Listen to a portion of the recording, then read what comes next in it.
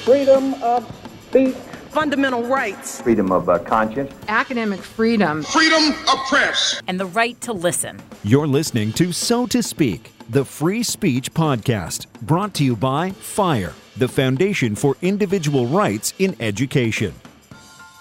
Hello, hello, hello. Welcome back to So to Speak, the Free Speech Podcast, where every other week we take an uncensored look at the world of free expression through personal stories and candid conversations. I'm your host, Nico Perino, and today we're heading back to campus.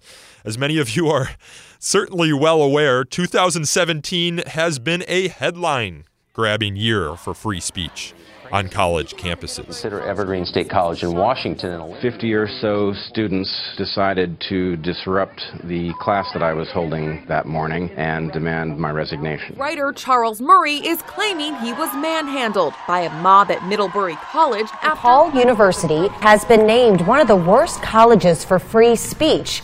And few schools have dealt with more controversial events this year than the University of California, Berkeley, the home of the 1964 free speech movement, the movement that really is responsible for the first push for students' expressive rights on campus. In this episode, I sit down with FIRE production and design manager Chris Maltby, who I sent to Berkeley twice this year to get a sense of really what's happening on the ground at that historic campus. His first trip came after members of the Berkeley College Republicans invited conservative commentator Ann Coulter to campus in April. And his second trip was when another conservative commentator, this time Ben Shapiro, went to campus to deliver a speech in September. We wanted to find out how the free speech climate has changed, or not changed, at UC Berkeley since the 1960s. Is it still a place where all students can have a voice?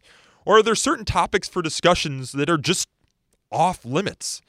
What do today's students and faculty at Berkeley think about their free speech rights? What do they think about their campus's storied history?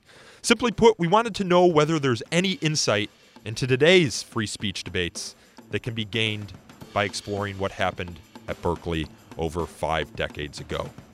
So here we go. Chris, thanks for being on the show, man. It's a pleasure to finally come out from behind the camera/mic. Well, this isn't your first time coming out from behind the camera/mic. You were involved in our Flying Dog podcast last year. That's a fair point. It's been a little while, though, I guess. Yeah, but you're our camera video man. Working with Aaron here, we're in the Philadelphia headquarters, talking about a school that's been in the headlines a lot recently, right? Yep, Berkeley, UC Berkeley, the home of the free speech movement, right? Or so we thought. Earlier this year, they made quite a bit of headlines when Milo Yiannopoulos, right-wing provocateur, came to campus and violence ensued. 2 hours before guest speaker Milo Yiannopoulos was set to speak, a small group ripped down barricades, started a fire, and shot fireworks directly at officers. Yep. Antifa, who's been in the news a lot lately the last couple years. Short for anti-fascist. Anti-fascist action. Really? Yeah, I didn't find that out until I did a little bit more digging. It came about in the 1930s originally. To respond to like Mussolini exactly. and other fascist dictators rising in Europe. Has European roots and then was sort of co-opted in the 1980s by punk rock groups, left-leaning punk rock listeners, and there's a popular song, Nazi punks fuck off.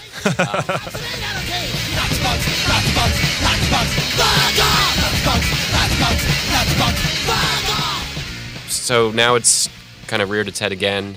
The rise of this idea of the rise of white nationalism, white supremacy, they're coming out and punching Nazis, I guess. Yeah. Often referred to as Black Bloc, right? Black Bloc, I think, is the anarchist faction, and they have a couple of others. It's a very nebulous sort of which groups are which, but they have some communist Antifa people. You got some socialist Antifa people, and then anarchists who somehow fit in with these more government groups. The communists. Communists and socialists, and then anarchists. I don't know how they fit in, but they do, and they are quite violent at times, because their tactics are direct action, is how they put it, which to a lot of people is violence. Punching Nazis. Punching people preemptively is violence. And notably for us, they were among the agitators. We don't know exactly who caused the damage and the violent protests at Berkeley. I believe it was February 2nd of this year, 2017, but it caused $100,000 worth of damage, and they were forced to cancel Milo Yiannopoulos' speech at the University of California, Berkeley, the home of the free speech movement. An unruly crowd hurled smoke bombs at police, smashed windows, and sparked a massive bonfire in opposition to a planned speech by a far-right editor of Breitbart News. It was interesting. We interviewed Katrina, who was trying to attend the event. She's just a local Berkeley area resident who wanted to go see Milo, and her husband were attacked. She was pepper sprayed, and he was hospitalized. And it was interesting that we had to conduct her interview at the top of a parking garage. So I asked you guys to meet up here because the first thing that happened to us when we went to the Milo event was my friend Kiara was giving an interview, and the violent protesters took the opportunity to come in and attack her and pepper sprayed her live on camera. Several students injured, including this woman, pepper sprayed right on camera. Ma'am. And it was broadcast and everybody saw it. So like she says, right after they arrived, her friend got pepper sprayed, and later she herself would get pepper sprayed. I was pepper sprayed by this little all black clad ninja woman. We had to meet with Katrina at the top of a parking garage at her request because she didn't feel comfortable meeting on campus when I traveled there for the Coulter event. And there was quite a bit of controversy around Ann Coulter's speech, too. That's right. Yep. Ann Coulter was invited, and there's a lot of confusion around why she backed out, why it was canceled. We're not entirely sure if it was a flub on the part of the student organizers, a flub, or the administration, or Young America's Foundation, who was also involved in organizing aspects of it. The University of California, Berkeley, being accused of trying to stifle conservative speech. Some have said that conservative student groups are intentionally sabotaging events in order to allege bad faith on the part of the Berkeley administration. And it's important to note that this is one possible motive for the Coulter event falling apart. Caused even more headlines and kept the spotlight on Berkeley, the home of the free speech movement, is having free speech controversies of its own. You know, Katrina, you said, has gotten injured. Right. Her husband was put in the hospital, and it's during the Milo protest. It was a scary, you could see him getting hit with one of those flags or, one of those poles, and he was messed up pretty bad. A mesh barrier meant to separate the two sides quickly fell down. Protesters began pushing, shoving, and hitting people on the opposite side. And this is just for seeing, as she put it, an entertainer. She looks at Milo as an entertainer, not exactly a political luminary or some kind of... in the same way many people view Ann Coulter. Right. Yeah, but we should be clear here that the Antifa protesters we're talking about, to the extent that they are using violence to protest, is not protected speech. No. Violence is the antithesis of speech. Speech is what we use instead of violence, and the fact that these violent protesters are allowed to determine who can and cannot speak on any college campus is tremendous cause for concern. Just recently, Chris, as you know, I sent you and our web developer, John Murigliano, to the University of California, Berkeley, because Ben Shapiro, a conservative podcaster and journalist, was set to speak at Berkeley, did speak at Berkeley, but there was a lot of controversy surrounding that, right? Right. Thank you all for being here, because obviously braving the idiots outside is not always easy. Their speech is apparently violent, because my speech is violent, so all speech is violent. So thank you for braving the slings and arrows of outrageous fortune by walking into a building. Congratulations to you. We went there hoping that there wouldn't be violence, and due, I think, in large part to the university reaction to Milo and the fact that they were heavily criticized for not having enough security present, they brought out a large police force from Chino, Oakland, UC, Berkeley police. It was a massive force brought out to protect everybody involved from the violence we saw from Antifa the first time around with Milo. And it was thankfully successful. I did not witness any violence myself. I saw one person injured. It's hard to say how exactly that happened. I came up afterwards. It was a Shapiro person fell down. But if that's compared to the violence at Milo, it was certainly a lot less violent this time around. It's a shame that we call $600,000 worth of security to protect one speaker a victory for free speech. But I guess such is the situation on college campuses today. What were some of the things that you saw when you were at Berkeley? It's interesting. We went on campus, we walked around, conducted a lot of interviews with students. The general feeling I got from the average student walking around is like, oh, dude, I got a test tomorrow. Who are these fucking Republicans? I don't care. Like, yeah, whatever. And that was kind of the feeling I got from a lot of your average students who go there because Berkeley's a great school for math and science. And that's a feeling I got. But then the more politically active students were very charged up and opinionated about it. I spoke to one. The interview that stands out for me is the one interview with a law student at Berkeley, a third-year law student who firmly believes that hate speech is not free speech. Words themselves can be violent, especially when they're not true or don't feel true. And I talked to her, and which isn't true under First Amendment doctrine, but she is free to make that argument. She's free to make that argument. I think she's going to have to get 2/3 of Congress and a constitutional amendment to make that, law. But she's free to make the case if she wants to. You're right. It's funny because the conversations I had in the run up to the Ben Shapiro event and versus the Ann Coulter event were different. I think the political you were on campus both times. I was on campus both times, and for the Coulter event in April, the political temperature, I don't think, is nearly as hot as it is now. That's your fucking job! So get to the front lines and do the fucking work! Do the fucking work because you're not doing enough! You're not doing enough! Slap your racist mama! I don't give a fuck! The first time around, we're like, oh yeah, free speech. Bring them to campus, we'll ask them questions. And that was the feeling around the Coulter event. And now Charlottesville happened over the summer. Sure. I'm shocked and appalled that someone lost their life today when they came out to protest hate. And Charlottesville happens. I think there's a certain malaise or certain anger that's been brewing, on the left with the current administration. And now with Ben Shapiro, the conversations I had were starkly different, I think, with a lot of students who don't want any more provocateurs coming to campus. They don't want any more conservatives coming to campus. Well, I talk to activists all the time about, even if you don't support the freedom of speech principally, and we can have disagreements there, you should respect it tactically, because every time you try and censor your opponent, you give them a greater platform. Mm-hmm. Milo Yiannopoulos is a great indication of that. Everything that's happened at Berkeley is a great indication of that.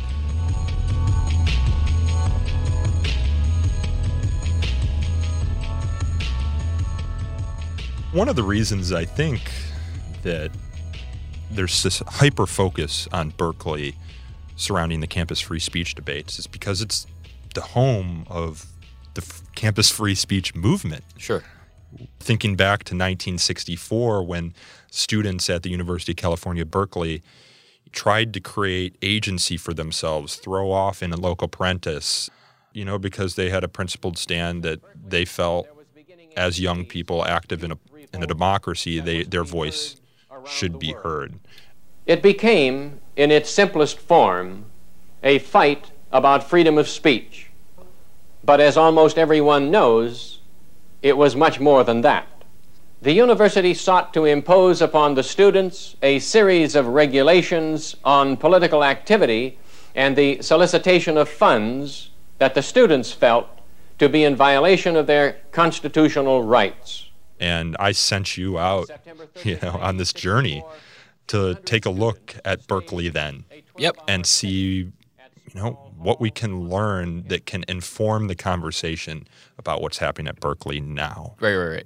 So I went to Berkeley twice this year when controversial speakers visited campus. And to gain some perspective on those incidents, I visited Chicago to talk to Jack Weinberg about Berkeley's history. Jack's a veteran of the free speech movement. We reached out to a handful of free speech veterans or veterans of the free speech movement, and we were thankful when Jack got back to us. He's a Berkeley alum and really just a hero for free speech who helped change the rules governing students' rights to free expression. Elections, civil rights, anything that was an off-campus issues, this was off bounds. On the books, these were the rules, going back to the time when the notion of the university was, they called it in loco parentis. In loco parentis is a Latin for in place of parents. It was a paternalistic notion of the university. Parents give their children up to the university, and then the university takes on the parents' role and prevents the children from getting into trouble. Jack's actually also credited with a famous line I think a lot of listeners might have heard before, and that's "Don't trust anyone over 30." But he's not who is often associated with the free speech movement. He's not the face. The face is Mario Salvio, who is unfortunately no longer with us, passed away in the 90s. I ask you to consider, if this is a firm, and if the Board of Regents are the Board of Directors, and if President Kerr in fact is the manager, then I tell you something, the faculty are a bunch of employees, and we're the raw materials. But we're a bunch of raw materials that don't mean to have any process upon us, don't mean to be made into any product, don't mean to end up being bought by some clients of the university, be they the government, be they industry, be they organized labor, be they anyone. We're human beings. But they worked closely together. Mario ran the local chapter of the Student Nonviolence Coordinating Committee, and Jack was a member of the Congress of Racial Equality, both probably among the most active groups in the early 1960s on Berkeley's campus. Both are national organizations, but these two guys ran their local chapters. And they met in 1963, getting arrested together at the Sheraton Hotel, pushing an agenda for racial equality and desegregation. And I think we met in jail or on the way to jail. And I think he subsequently credited me with convincing him to become to go to Mississippi and become fully involved in the free speech. So I didn't really get to know. And from there, it wasn't long before 1964 rolls around, and the administration of Berkeley enacts a new rule that at the corners of Bancroft and Telegraph. And right before the semester began, the university administration issued a ruling saying that the strip at Bancroft and Telegraph, which had always been considered to be city property, that this is actually university property, and the same rules that apply on the rest of the university property apply there, namely that any advocacy on any social or political issue that was not specifically a campus issue was prohibited. The corners of Bancroft and Telegraph, the epicenter of a lot of these protests you hear about in Berkeley. Still today. Still today. That's where I spent most of my time, actually. Can you set the scene for us? What does it look like there? Let's see. Well, so you're basically, if you're standing at Bancroft and Telegraph, you're looking at the Berkeley campus. There's almost always, action there, people hanging out. I filmed a student rapping there in very political terms, like a spoken word kind of thing. He had his own beatbox. Exactly what I'd expect. And stepping foot on the campus of Berkeley. Most people probably ignoring him, but he was just going at it. He was a cool guy. And I live my life just to see the sun set, to see the sun rise as a young king. And it looks like what you would expect to see out of Berkeley. It's very, very cool, very hip. Little grungy, but overall it's got a lot of activity, and this is where still to this day everybody who wants to get a little political attention goes to protest, to pass out pamphlets, and it's a place where in the community you'll see a lot of older political activists looking to get student involvement in their cause. It's like the Speaker's Corner in London, perhaps, where people go to express themselves, and it's where Jack and Mario went. And that's where they went, because at that time, prior to 1964, you were not allowed to engage in political activity that didn't directly involve campus issues. So if you wanted to protest the fact that coffee cost 25 cents in the cafeteria, I think you could probably do that to some extent. But at this time, I think, at least according to Jack, the big issues were, for him and for a lot of the most active groups, desegregation in Oakland and the surrounding San Francisco area, the Bay Area. How did Jack get interested in politics? Because you mentioned to me that he came to it in an unusual way. Yeah, he's from upstate New York. He was attending SUNY Buffalo, and he did not feel challenged, really. I couldn't stand it anymore for various reasons, partly living home, partly because it didn't challenge me. It was too easy. I dropped out of school, and I hitchhiked around for a while, and I came home, and then I got married, and then I moved to California, San Francisco, because it was the very farthest place that I could go. Speaking of Steinbeck, in the book, The Wayward Bus, Steinbeck said that the United States is on a tilt, and all the loose nuts roll to California. He considered himself a loose nut? Yeah, I think he didn't exactly say what drew him there, other than California is the furthest away he could get from upstate New York. I think he was in kind of a Jack Kerouac on the road kind of phase, so him and his then-wife went to California and shared a one-bedroom and a Murphy bed in the Tenderloin district of San Francisco. The whole Beat Generation thing was happening in San Francisco, and was being pilloried in the press, and that attracted me to it. So San Francisco had an allure. He eventually just got into social advocacy. He wouldn't say that he was political. I think he got into social advocacy because he viewed it in moral terms, not so much political terms. After a little while, I think he joined in a smaller role the core group that I just talked about. Yeah. And through then, I think he just got more and more involved. And despite wanting to pursue mathematics, which was his major at the time as an undergrad, he just couldn't help himself, I guess. I'd become a full-time civil rights activist. Our expectation in '64 was that the civil rights movement was continuing to peak. So the administration at that time takes Telegraph and Bancroft, this cross street that for years has always been known as a community space off campus where political activity, it was their free speech zone. And except it was an off-campus free speech zone. And then the university all of a sudden discovers, no, wait, this is actually part of our campus, so you can't engage in political activity here anymore. Wow. You could not hand out a leaflet, you could not make a speech, you could not raise money on behalf of any off-campus social or political issue. Essentially silencing the place you go for political speech, and that set the ball rolling. So we get to September of 1964, and Jack and other free speech movement luminaries set up a tabling event and got the protest going. The only reason that I took part in this is because I like Cal very much. I'd like to see it better. A dean comes by and tells them that they're not allowed to... They're protesting what the university is doing by taking away their space for political activity. Or are they protesting just national issues or everything? They're protesting their own issues. They set up a tabling event and put out their pamphlets just like they would any other day on, at Telegraph and Bancroft, except they moved it inside the campus this time to a place that was clearly within campus borders, which is Sather Gate.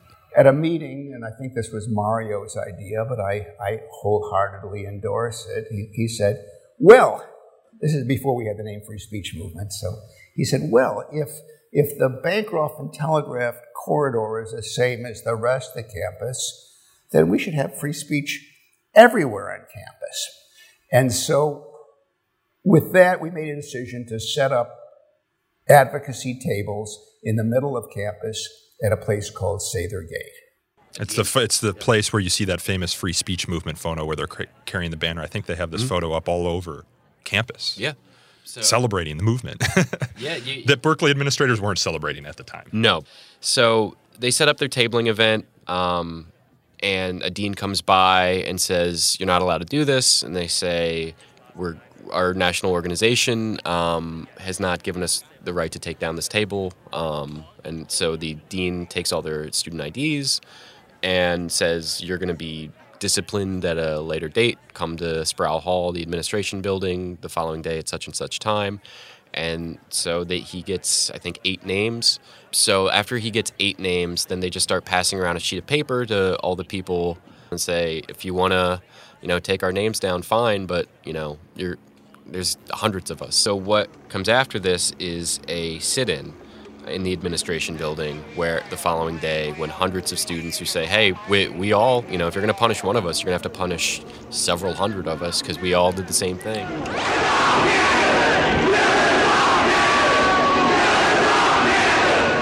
Wow, so they all just walked into the administration building. Yep. And just sat in and protest, engaging in. But presumably, though, this speech is in response to a campus issue, which, maybe? I would call it a campus issue, not being allowed to, voice your opinions. But at the time, I'm not sure if administrators would consider and sitting and occupying a campus building is not necessarily protected speech. That's civil disobedience, but nonetheless. Sure. But after the initial sit-in, Jack and others returned the following day and set up tables at Sproul Hall. Deans came by the campus core table, picked me up, told me to identify myself. I said no. So he called for police to take me away. The police came. They brought a police car onto campus. While we were waiting for the police car to come on campus, I stood up. I started making a speech about free speech, about our rights, about the university's attitude towards students, things like that. And so we had a good crowd gathered before they got the police car on campus. I went limp. They dragged me to the car, and by the time they got me into the car, it was surrounded. So Jack's arrested, and he's sitting in a cop car in the middle of Sproul, like right in front of Sproul Hall, which is the middle of campus. Which where a lot of these protests are happening surrounding the speakers that we're hearing about today at Berkeley. Right. It's iconic. It is and it's funny because it's an administration building. It's not a political science building or something. What's the building look like? It's hard to describe it. It looks like it's got pillars. It's like I guess, colonial style. I'm not an architect. But it's got these cool steps. It looks like a platform where you would want to give a very passionate and fiery speech. Okay. And I'm sure a lot of people pose as Mario Salvio for their tourist pictures at times. As people do when they pose as like Martin Luther King on the steps of the Lincoln Memorial, right. Which is like tailor-made to give a speech to a large 100,000-person audience. It has and there is a nice clear space right out in front of it where people can congregate, where a lot of people can congregate, and they did, thousands in fact. So here Jack is arrested, sitting in the cop car. With a very, at least the picture I'm thinking of has a very bored-looking policeman standing next to him. I was by then a pretty seasoned activist. I mean, I felt like I was the cat who swallowed the canary the whole time. The policemen did 4-hour shifts or whatever. They were just doing their job. There was no tension. There was no hostility. But it was a dilemma for the university. He spent 32 hours in this cop car. Why? Could they not get him out? The students were sitting around it. They wouldn't let him get arrested. Here's Jack from a documentary from 1990. This car was surrounded with people. It was 2 minutes to 12. There's this commotion going on. Some people are joining in. Some people are stopping to watch. This police car is going nowhere. He clearly enjoyed it. He was a sophisticated, I think, strategic movement tactician at this point. He knew what he was doing. He learned this. He spent, I think, 3 years prior to this in the Bay Area, politically active, or at least socially active, in these well-structured groups that knew what they were doing. Same with Mario. Same with a lot of the activists. A lot of these activists. A lot of them would go to things like, a lot of them were freedom riders. A lot of them engaged in Freedom Summer, going to Mississippi. And they had a structure. They were very sophisticated in how they went about this. And I think that if there's one thing you could take away from this from activists today, I think it's get organized, because you can achieve something if you actually have discipline and you have goals and you set milestones the way they did during this movement. Yeah. So how did the standoff end? It was they had a truce. So there were 3 main terms. It was their Appomattox courthouse. Right. Jack was to be released with no charges. That was the main point that the activists of that day wanted. That's what they wanted. Although actually, Jack would ultimately serve 3 months in Alameda County Jail. Also, demonstrators had to disperse, which they agreed to. Mm-hmm.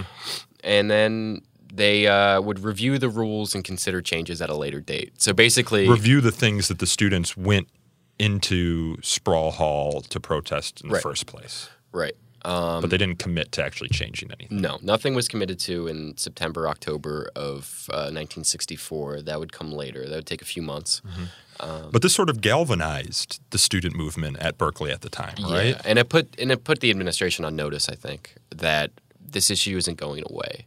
And then the actions that they would take over the next, I think, month or two reflected that. But I don't think they really got it yet. But did any university in the country really get it? I mean, or was this the place where this new movement to throw in loco parentis off of students occur? This was the seminal moment, I think, where these next couple months were the first. It's where the dominoes would start to fall. Exactly. Arrests were threatened. People didn't run away. More people came and sat down, and people were trying to avoid it, felt they had to sit down. People were saying, join us, join us. I think universities, a lot of them were principled in their defense of free speech and got what the protesters at Berkeley were saying. But a lot of other schools, I think, just like, whoa, I don't want to deal with that. And a lot of the Supreme Court precedent that came in discussing the unique role that freedom of speech occupies in the educational environment wouldn't come until around that time or later. So it's not like you're making a moral principled argument, not a legal argument at this point. Right. So the law at times does follow the moral principle. But the case was being made here in 1964 at Berkeley why these students are not children, they're adults. Did Jack tell you how this idea of of free speech being the principal goal of the movement came to be? It started out, I think, as strategic. To advocate for these other things like desegregation. It was a essential tool that they needed to have in order to get these other messages across about racial equality and nonviolent activism. If they weren't allowed to hand out leaflets at Bancroft and Telegraph, then what were they supposed to do? How are they supposed to? They couldn't go to Facebook or Twitter. It didn't exist yet. Yeah. Presumably you can buy advertisements in the New York Times or try and get a reporter to do it, but that's a pretty big barrier to entry. I think really the thing that mobilized them to take these steps was the moral principle of free speech. But the first thing was that it's needed. If you want to make real change in our society, you have to be able to voice your opinion. So where did this movement go next? So that would bring us to they were continuing to pass. They're continuing to push. They were continuing to mobilize. But I think where things really started to escalate was after Thanksgiving break. 1964, Thanksgiving break, and free speech movement leaders find out that some of them are getting expelled and some of them are getting suspended. For all their political activity. Does it have the name Free Speech Movement yet? Yes, it does. So this came about, Is there any lore surrounding how it came about? I asked Jack about it, and he's like, I don't know. I mean, everybody says I named it. I guess I named it. You asked about where the name Free Speech Movement came from. It was the next day we had a meeting. So Jack's talking about October 3rd, the day after he was arrested. Where we decided how we would organize ourselves. And we adopted the name Free Speech Movement. And I cannot honestly say that I came up with that name. I know that I thought it was a great name, and I argued for it. Yeah, and then its members started facing some administrative punishment. Right. So they're getting punished for this, and I don't think, because it did die down a little bit, they weren't doing sit-ins at this point. They weren't occupying buildings. They weren't shutting the campus down. So the administration, I think, starts to get the idea that they have the upper hand maybe, and that maybe they're losing focus. The protesters are losing focus. Yeah, I mean, that happens with students. We see that at FIRE. These are people who are, in many cases, engrossed in their studies. There are periods where they need to be focused on tests, or they go on fall break, for example, around Thanksgiving, and they come back and these movements sort of fizzle. So they ebb and wane sort of with what's happening on campus academically. Sure, and you can understand that. I mean, these are busy students at a prominent university that is demanding. So that makes sense. But I think because free speech is such a nobody owns free speech, right? It's, Republicans are going to push for it, Democrats are going to push for it, because everybody has an agenda. Everybody needs to voice their opinion. So a lot of libertarians also were, in the free speech movement, maybe less vocal, less prominent, but there's a conservative case to be made on campus then that... Was it a bipartisan movement, did you say? I think there was a lot of conservative Republican pushback. Jack pointed out the editor of the Oakland Tribune as the leader. He was a former U.S. Senator. His name's William Noland. Leader of the pushback? The leader of the attempts off campus to influence the administration to censor. Okay. And so he had a lot of misgivings about desegregation in the Bay Area. He's not and all the anti-authority that was going on in the Bay Area. So he was prominent in the Oakland Tribune, and he was also a Berkeley alum, so I think there was something personal there for him. So in Jack's opinion, the California Republican Party was one of the biggest opponents of the free speech movement. There were very angry political forces in California, led by a man named William Noland, chairman of the California Republican Party and editor of the Oakland Tribune. And he had told the university in no uncertain terms that if the university continued to serve as a base for these, what he considered attacks on the community, they would not get the funding that they were looking for. We're here after Thanksgiving break in December. Are we starting to see the administration capitulate? The administration is not capitulating. They're doing the exact opposite. They're escalating their punishments for free speech movement activists. And this is around the time that Mario Savio makes his famous "Put your bodies on the gears" speech. This is the exact moment. There's a time when the operation of the machine becomes so odious, makes you so sick at heart, that you can't take part. You can't even passively take part. And you've got to put your bodies upon the gears and upon the wheels, upon the levers, upon all the apparatus, and you've got to make it stop. And you've got to indicate to the people who run it, to the people who own it, that unless you're free, the machine will be prevented from working at all. He was articulating what people were feeling.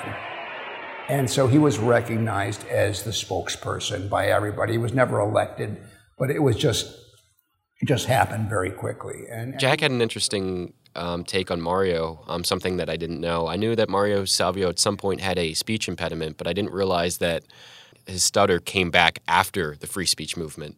So it disappeared during the free speech movement, or something he overcame. This is how Jack described it to me. He said that whenever Mario was speaking on behalf of others, his speech impediment went away, and whenever he was voicing his own opinions, it came back. Sounds like some mythical lore. Just prior to that, he had a terrible speech impediment. And afterwards, he had a speech impediment. But during the free speech movement, when he was in the position of articulating commonly held views, he had the self-confidence to speak. He was a very modest person, personally, and I think when he was just expressing his own opinion, he wasn't that sure he had a right to his own opinion, and I think that might have contributed to his stammer. But when he was speaking on behalf of a large number of people, he became this brilliant orator. It's like he rose to the occasion, but when people didn't need him anymore, he, was human again. That's how it's like he put on some magic cape or something and then became Superman, took it off, and he's no longer Superman. Well, they wrote a book about him called Freedom's Orator. Mm-hmm. And that's an incredible story. It's the first week of December, 1964. The free speech movement has taken over the campus. They're sitting in at Sproul Hall. And Edwin Meese, the assistant district attorney, is lobbying Edmund Brown to send the cops to bust these protesters for unlawful assembly. And the decision to arrest us came from Governor Edmund Brown, the father of Jerry Brown. And so 800 of us were arrested. It leads to literally, 800 student arrests. There's a massive student sit-in. 800? 800 arrests. Arrests were going on. And as this was all happening, the FSM had decided to split its leadership, and half would go to jail, and the other half would be there to organize the strike. And so we had another leadership group waiting, and so picket lines went up around campus, and the strike was very effective. Most departments' classes were either canceled or had very low attendance. A lot of faculty and others took their students off campus and held their classes in the park or someplace off campus. As effective a student strike as I have ever heard about was pulled off. The administrations made one last move. They called for a meeting of the whole campus community to be held in the Greek Theater to explain the university's point of view, and the message was we need to reestablish community and harmony on the campus. Except they don't invite any of the students from the free speech movement to speak. It did not acknowledge the root cause of the conflict. We were planning to have a rally immediately afterwards to respond. So Mario tries to go up on stage. Mario walked onto stage with the intent of just announcing that we would be holding a rally to express our point of view, our response. He walked onto the stage and he was pounced. And is immediately tackled by security. He's pulled to the ground. By two policemen, grabbed by his tie, knocked to the ground, sat on top of, in front of thousands of people. And everyone in the audience erupts, like, what the hell are you doing? We're talking about civility. And people were up in arms and angry, and everybody was upset. And they quickly saw their mistake. And people were saying, let him speak, let him speak. So finally they let him up on stage and speak when they see that this isn't going over well. So they quickly saw their mistake, and they pulled the police off, and they led Mario to the microphone. And all he said was, FSM will be holding a rally immediately afterwards on Sproul Hall steps to give our response. But they had completely lost. At that point, the administration had no credibility. We then convened our rally. There were as many people or more than there had been in the Greek Theater. Several of the department chairmen had come up to us and said, can I speak at your rally? And of course, we said yes. So we responded, and then several department chairs got up, including one, I can't remember now which one of these sort of leading people who had been at the previous meeting. And he basically said, the university community is now in your hands. Be wise with it. The academic senate had a meeting scheduled for the next day, December 8th, where they were going to consider a resolution on free speech. On December 8th, the Berkeley Division of the university's academic senate voted 824 to 115 in favor of a statement that put the faculty solidly behind the students. Victory for the free speech movement. The free speech movement has won, so free speech now reigns at the University of California, Berkeley.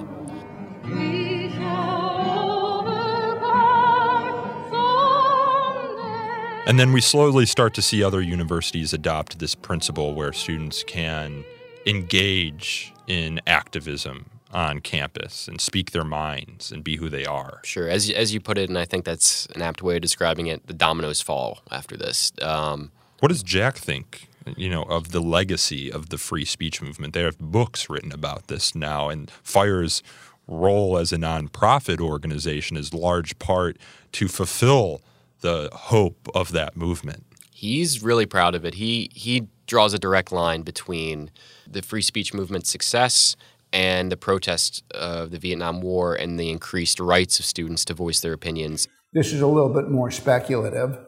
When I review the history of opposition to previous wars, the Korean War, World War II, World War I, or wars in other countries, governments generally do not tolerate anti-war movements when a war is being fought. They usually are quite vigorously repressed. And I won't say there was no repression against the anti-Vietnam War movement, but it was nickel and dime stuff compared to what had gone before. What does it teach us about today? We had the Milo protests. We had the Ann Coulter controversy. Ben Shapiro cost Berkeley $600,000 to speak on campus. Is this the price we need to pay for the 1964 Berkeley free speech movement? Unfortunately. I mean, I think Carol Christ, the new chancellor, is dedicated. I think she's dedicated to making sure that these conservative viewpoints can be heard on her campus. To fulfilling the legacy of the free speech movement. She was a professor at Berkeley, an English professor in the 1980s. She calls Berkeley her home. She's really, I think, trying to bring the legacy back to Berkeley that she thinks might be slipping away. More speech, I think, is the most important counter to hateful speech. Counter their arguments, show how wrong and bigoted they are. Invite your own speakers, ones that are far more compelling than some of the really pretty dismal and trivial speakers that some groups have invited. You spoke with students on campus there, and you spoke with Jack, who sort of gave you a digest of what Berkeley was like when he was there. How are student attitudes the same or different? Tell me a little bit about some of the people you spoke with.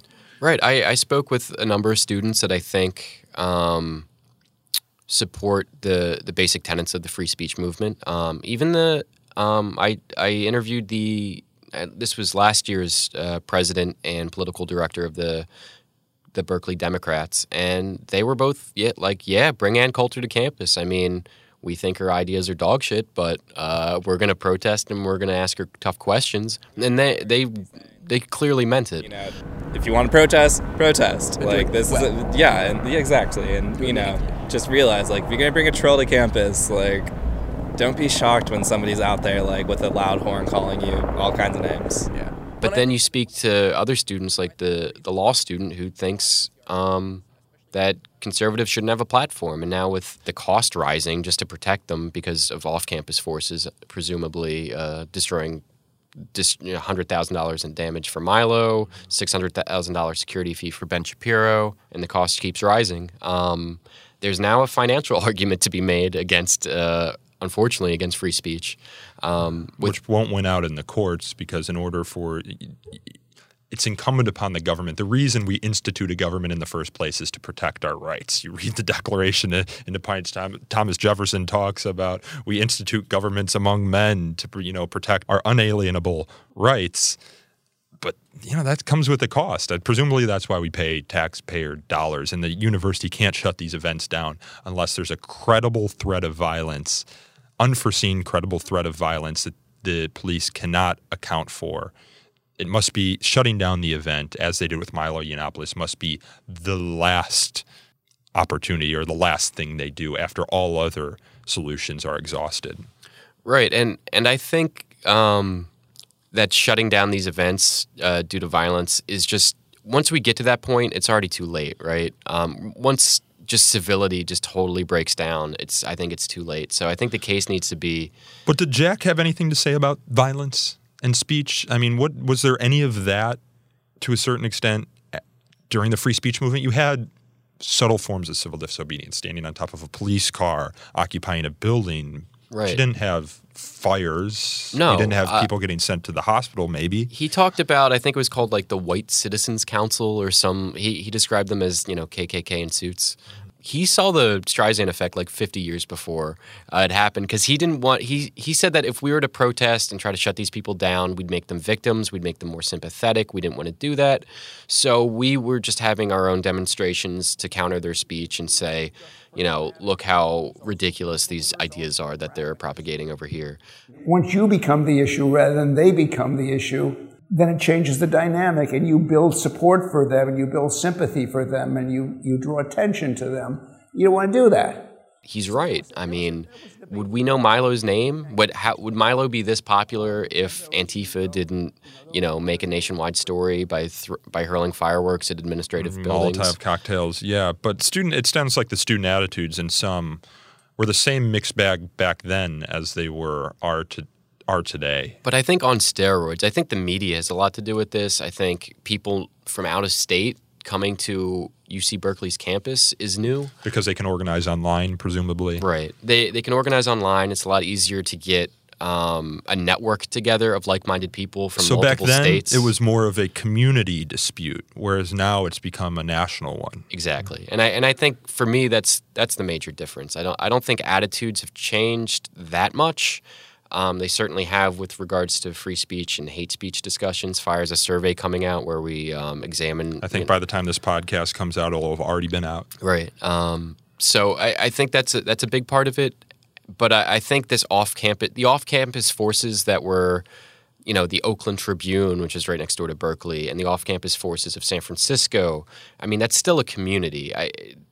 We met people when I was there from different parts of the country that were coming to campus. There were students from Philadelphia that actually came. I met 2 Drexel students while I was there, and we were like, John and I walked up. Drexel here, Philadelphia campus, college. And they weren't there to protest, but they were in San Francisco for tourist reasons, and they heard about what was going on in Berkeley and decided, let's just show up and see what the show looks like. Yeah. I think that's a big thing too, is a lot of these people that show up aren't necessarily the most political active. They don't have the most diehard opinions about any one topic, but the tribalism of today, I think, draws a lot of people.